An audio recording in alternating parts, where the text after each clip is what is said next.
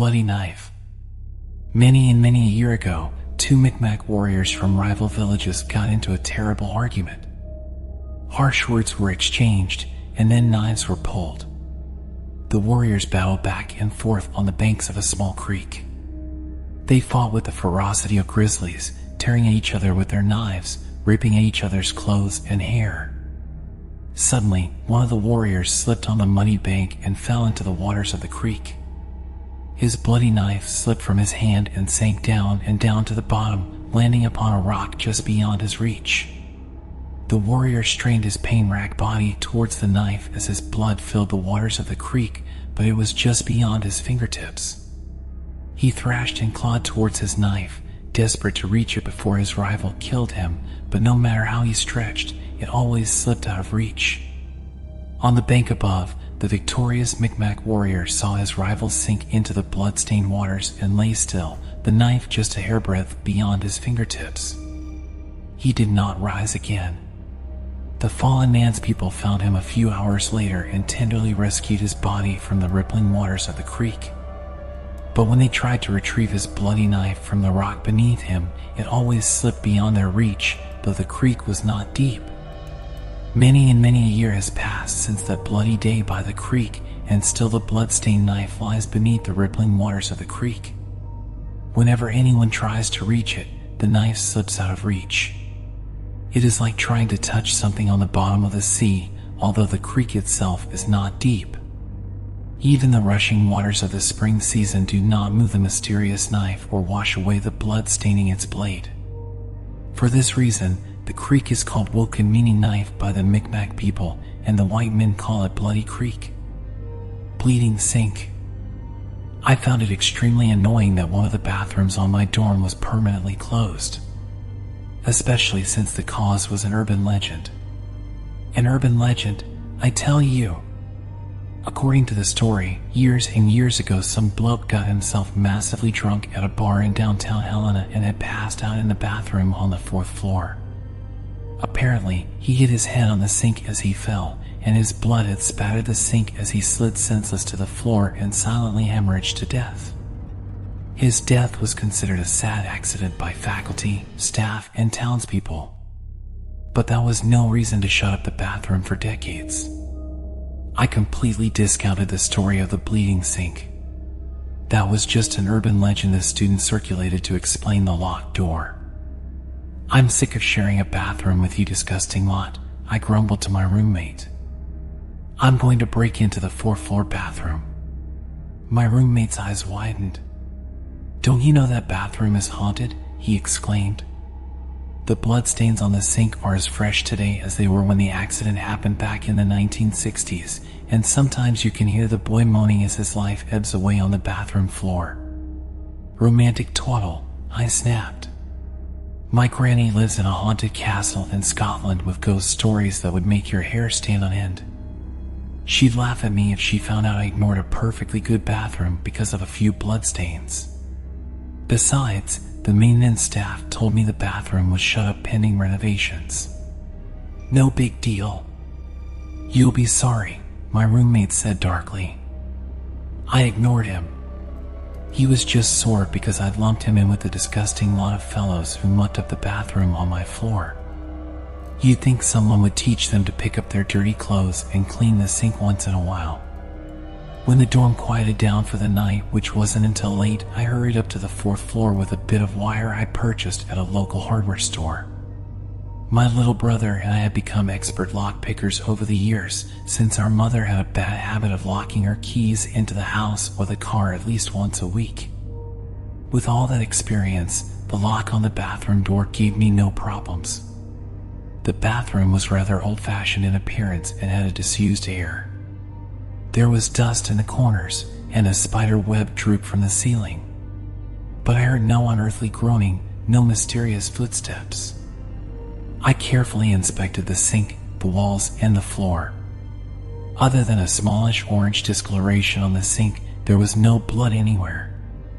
Ah, so much for urban legends. There was probably something in the water that caused discoloration over time.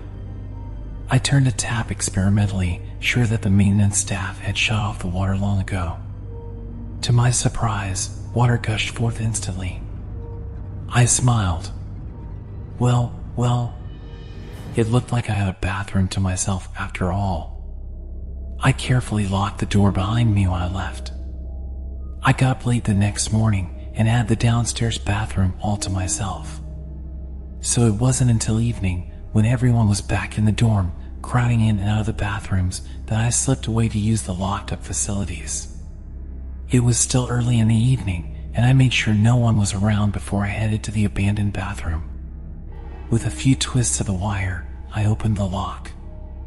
As I stepped inside, the air temperature plummeted 20 degrees or more and my nose was hit by the pungent, strong smell of fresh blood. A second later, I saw the blood-spattered sink. Bright red gore was everywhere on the porcelain, on the walls, oozing down the sides of the sink. And hovering before it, his feet a good 6 inches off the ground, was the luminous form of a college-age boy wearing old-fashioned clothes in the style of the 1960s. His forehead had a disfiguring dent smashed into it, and blood was dripping down his face. As I gaped at him, horrified and frozen in terror, he turned and looked at me. Then he held out a blood-stained hand. His eyes were desperate, pleading for help, and I heard a low moaning sound coming from between his blood-stained lips. The sound raised every hair on my body and made the skin prickle in sheer, cold horror. I backpedaled fiercely, my legs scrambling to get away while my eyes and head remained fixed on the ghost, on the bloody sink. A drop of red blood fell from his outstretched hand as I stared at him. Then the momentum of my legs carried me through the door, which slammed shut behind me, and the hot, pungent smell of fresh blood followed me through the halls and down the staircases until I was outside into the chilly air of autumn, breathing deeply. My knees shook so bad that I fell onto the nearest patch of grass, stomach heaving. Oh Lord! The ghost was real. No wonder they kept the place locked up. I lay on the grass for a long time, ignoring the chill in the air. This was a natural chill which comforted, not that unnatural chill that had frightened me upstairs. I breathed in and out, watching the stars above me, bright even through the campus lights. I took comfort from the huge, clear expanse of sky, but I still felt reluctant to go back inside that haunted building. I shuddered once, from head to toe. Oh, how my granny would laugh if she knew her big, brave grandson was too scared to go back inside a haunted dormitory. It was the thought of Granny that got me back onto my feet and upstairs to my room. But I didn't care what Granny or anyone else thought of me. I was never going back to the 4th floor bathroom. Once was enough. Bloody Mary, quite contrary. Mary, Mary. The half-heard whisper woke her in the darkness before dawn. Darkness. How appropriate. These days, it seemed as if her whole life was in darkness. It had not always been this way. She was born at the Palace of Placentia in Greenwich, England on February 18, 1516. As the eldest daughter and only surviving child of King Henry VIII and Catherine of Aragon, Mary was baptized a Catholic shortly after her birth. Mary lived the life of a privileged princess in the English court. Then things began to go wrong.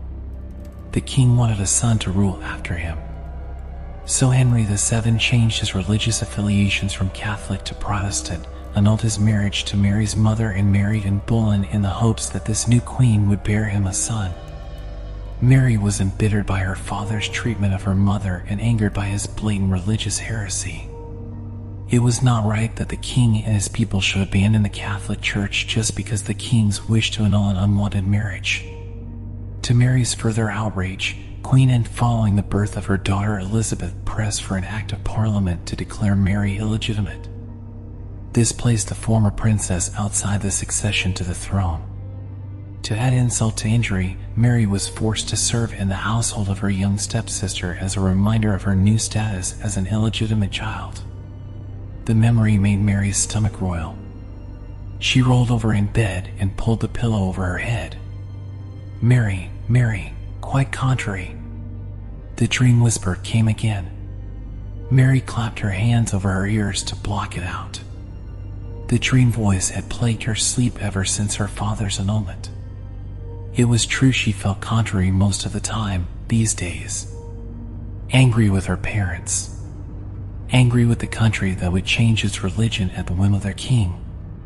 Angry at everything. As the sky outside the window turned gray with the approaching dawn, Mary continued to brood on the bloody reign of her royal father.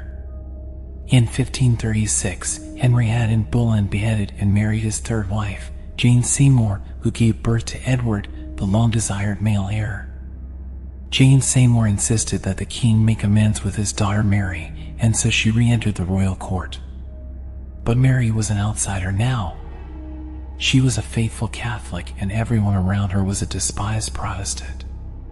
"How does your garden grow?" the dream voice murmured soothingly to Mary as the sun rose over the horizon. When her father died, Mary's half-brother, Edward VI, took the throne. He was a consumptive young man, and Mary knew his reign could not last. But Edward was a Protestant and did not want his Catholic half-sister to take the throne. At the contrivance the powerful Duke of Northumberland, Edward had his cousin Lady Jane Grey appointed as the heir to the throne. When Edward died, Lady Jane would be the new Queen of England, and the Duke could control her through his son. Edward fell very ill at the age of 15.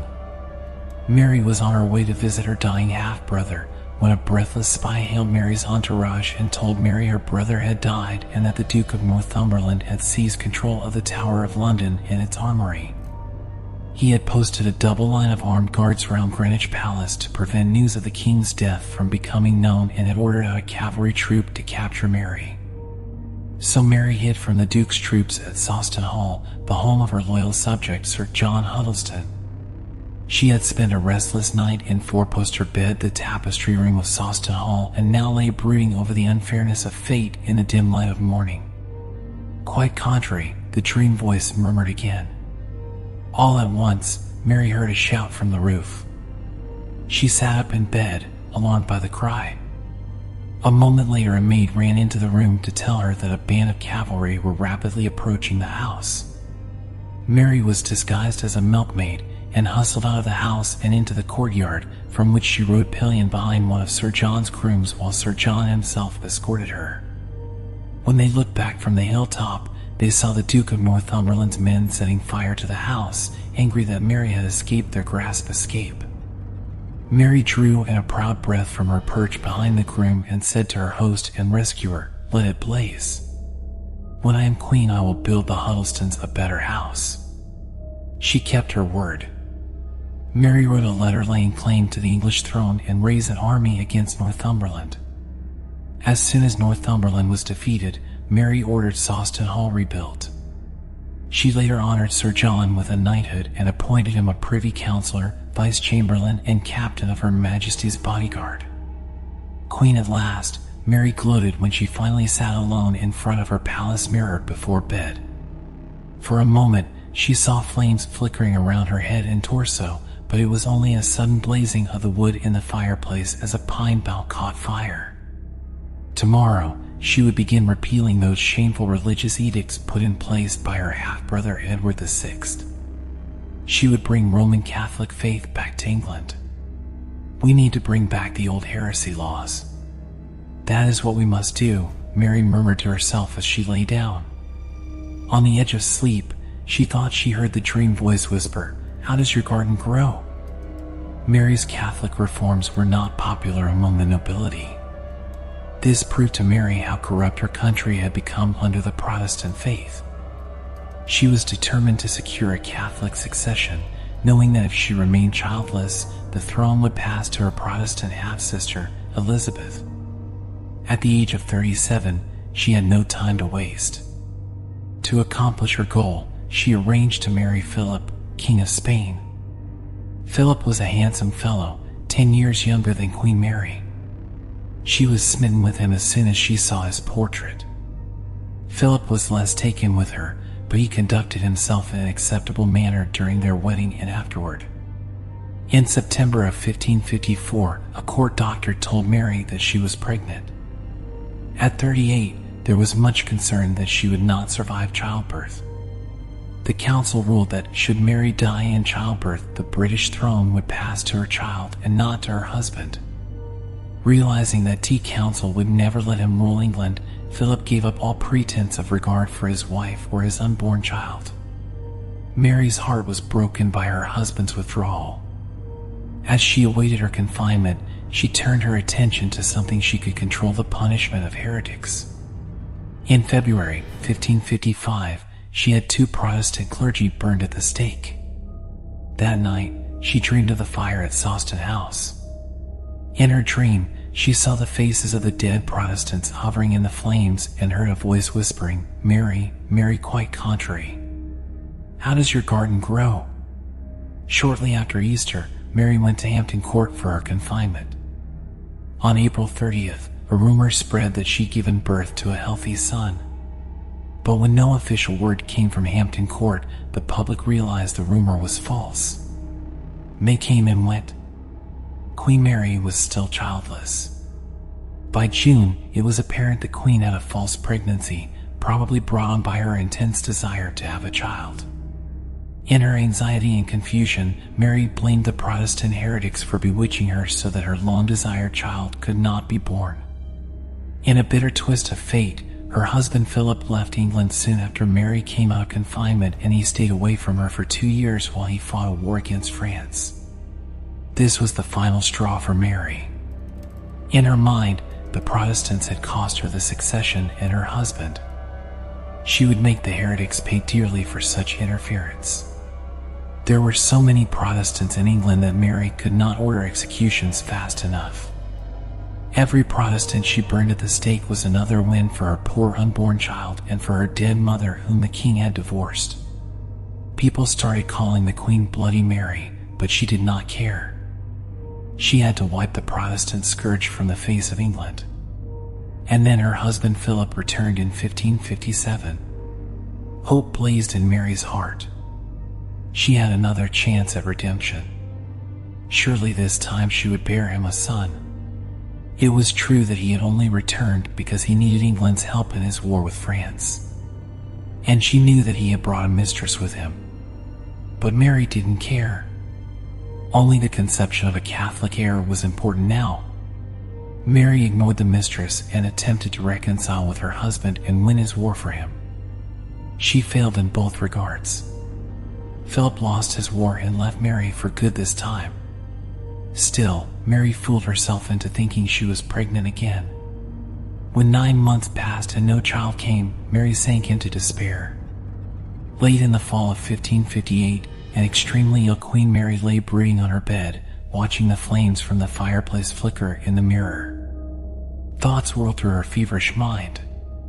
Her Roman Catholic beliefs had lost her the support of the nobles and most of her countrymen.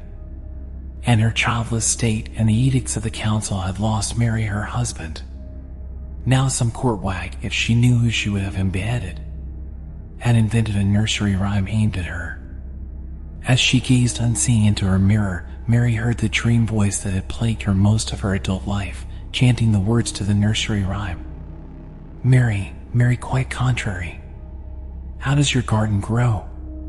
With silver bells and cockle shells, and pretty maids all in a row." Such an innocent sounding rhyme. But the garden in the rhyme actually referred to the number of Protestants she had sent to the graveyard. The silver bells and cockle shells were torture devices, and the pretty maids in a row were guillotines. How dare the nobles mock her? How dare they? Mary felt death tiptoeing nearer, and there was no child. No one to prevent her Protestant half-sister from taking the throne.